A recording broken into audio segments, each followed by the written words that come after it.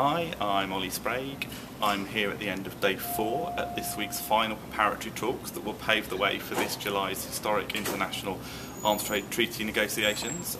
It was another day of intense negotiations. A very positive development was that the UK yet again issued a very strong statement saying that its vision of the arms trade treaty was one that was comprehensive and one that covered all conventional weapons, including small arms and ammunition, the kind of weapons that contribute to some of the most egregious human rights violations. They also said that human rights protection and international humanitarian law were core principles that the treaty should be built on, exactly what we've been asking them to say, so that was good to see.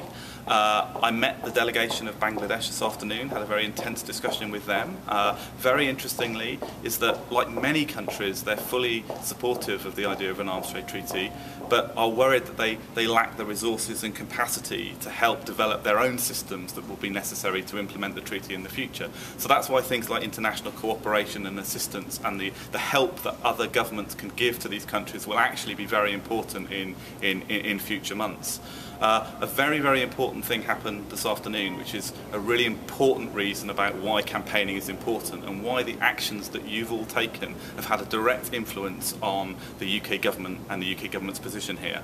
William Hague, on his Facebook page this afternoon, posted that he'd received many comments from Amnesty members about the importance of human rights in the International Arms Trade Treaty, and he wanted to recognise that and say that for him the Arms Trade Treaty was a priority, but also that human rights were a priority in that treaty. So that's a very, very powerful example of why all the actions that you've taken this week have had a direct influence on our Foreign Secretary and the position of the UK government at this treaty.